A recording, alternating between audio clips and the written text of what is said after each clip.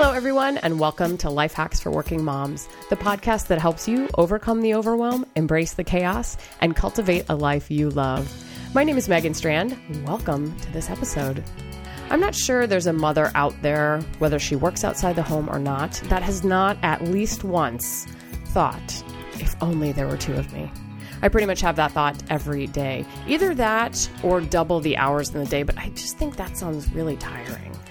You probably want to be more productive this year, right? Well, the good news is that there's a service that I just recently found out about that allows you to offload time-sucking tasks from your to-do list.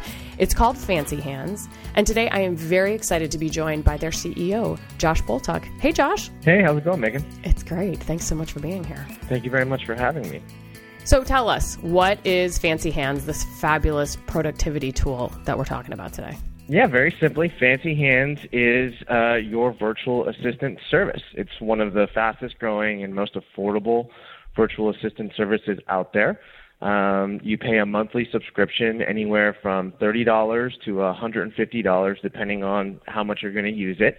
And you get a set number of tasks with that subscription, and you can use those tasks for really anything, personal or professional.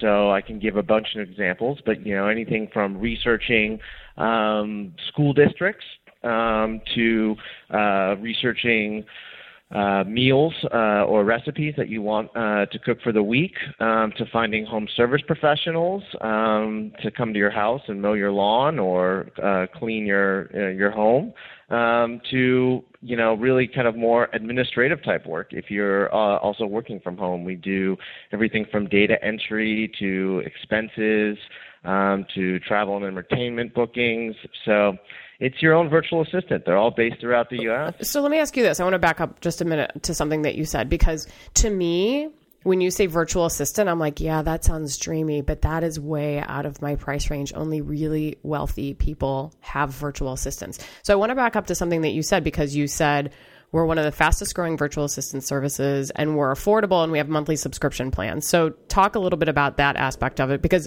when I went onto your site, I thought, oh, that's pretty cool. That is pretty affordable. So talk a little bit about that.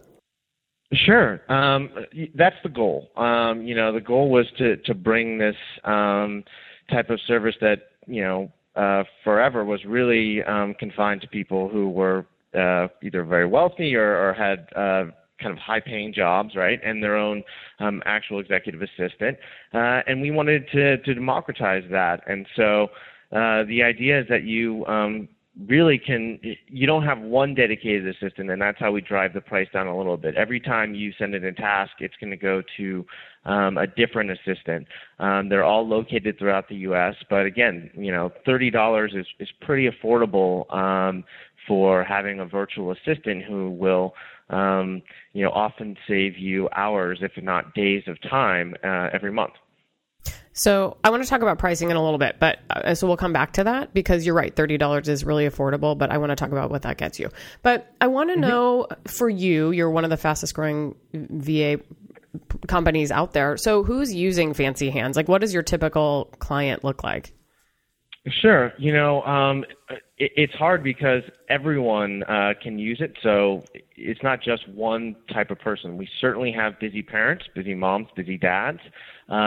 We also have young professionals who are in their early mid-20s who are working really hard and late, who want to have an assistant to help them both with some of their work and with some of their personal lives as well. So it really can span the spectrum of age, certainly both genders. And again, our goal as a business, right, is to make it as appealable to as broad an audience as possible. And so we're really looking to do that by keeping it affordable and by making sure that it's fast and consistently high quality.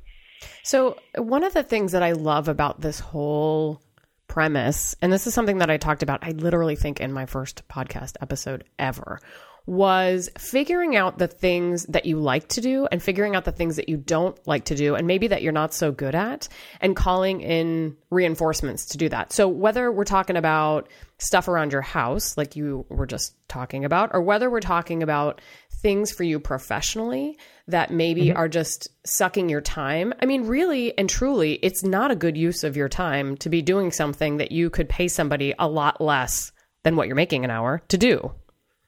Absolutely. And for some people, quite frankly, it is a little bit of a behavioral change. So it's a little totally hard, because, a lot of us, we like to do things ourselves. We think we can do it the best and better than anyone else. But when you really actually evaluate the things that you're doing, well, in terms of, let's say, I don't know, finding, the cheapest item to purchase for a birthday gift or something like that. Really, anyone with a computer can do that. That just takes kind of time and the internet, right? And so there's a lot of tasks that you really should probably be offloading to someone else. That it doesn't require your kind of subjective brilliance, right? Anyone kind of objectively can so do it. So insulting, Josh. Are you saying somebody else could pick out my 10-year-old's birthday present?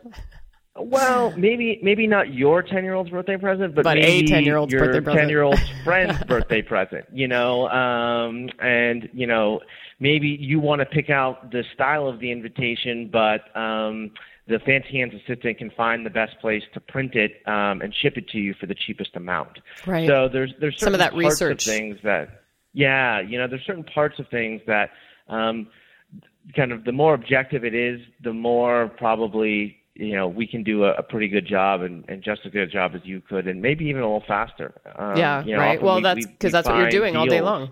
Yeah. Right. Exactly. Well, I'm glad you brought up that behavioral change piece, because I will be 100% honest and say, when I first found out about your service, like last month, I went online and I created an account, and then I was like, I literally just got stuck by analysis paralysis and overwhelm. And I was like, well, what would I have them do? I mean, there's so many things, but yet I kind of ran into the same thing, like, well, I could do that, or I could do that. So I think part of it is, yes, the behavioral change piece, but also the, objectivity to be able to take a step back and say, okay, what is really weighing me down right now? Any tips there?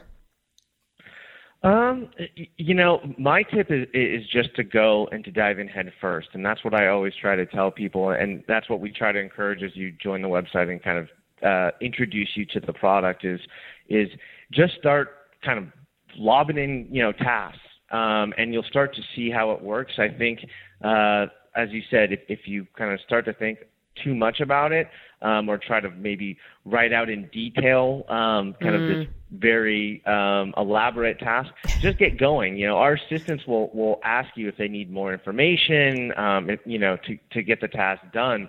And often, halfway through you realize, oh yeah, well they could do this too, or they could do that too. So my advice is just to, start going and start seeing what, they can do really well, because honestly, I can't think of all the different things that people will use it for. It's very broad. I mean, everyone has kind of their own lives, their own idiosyncrasies, right? and so, the advice I always give is like, the more you can throw at it, the more you're going to learn quickly what it's really going to save you time about. Yeah. I always say start with customer service stuff, calling up Time Warner Cable or Comcast or Verizon, because that always is a light bulb that everyone's had. Oh, I hate that. No one likes doing that. Yeah, it's such a time suck. Yeah. Right. So that's an easy one to start with. One of the things I saw on your site as I was poking around was a Google Calendar integration. Can you talk a little bit about that and how, because I don't know about anybody listening, but at least for me professionally, maybe not as much personally, I probably I don't even want to know how much time I spend scheduling meetings, either for myself or other people on my team. So that's annoying and not a good use of my time. Can you talk about that too? Yeah, it's one of our most popular features. We allow you to integrate a bunch of different services, Google Calendar being one of the most popular, Facebook as well. Facebook? People are posting to Facebook?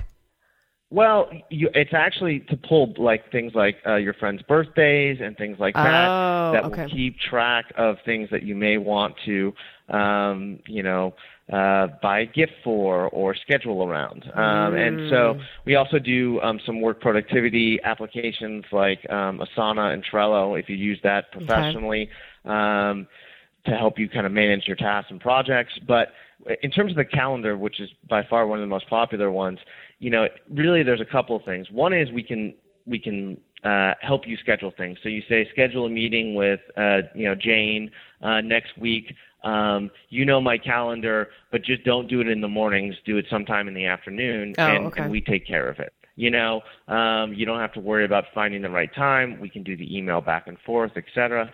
But the other thing that's really cool is when you integrate your calendar, we can also look ahead like a real assistant at your schedule and suggest things that are coming up before you even maybe realize that that's coming up on your schedule. Like so what?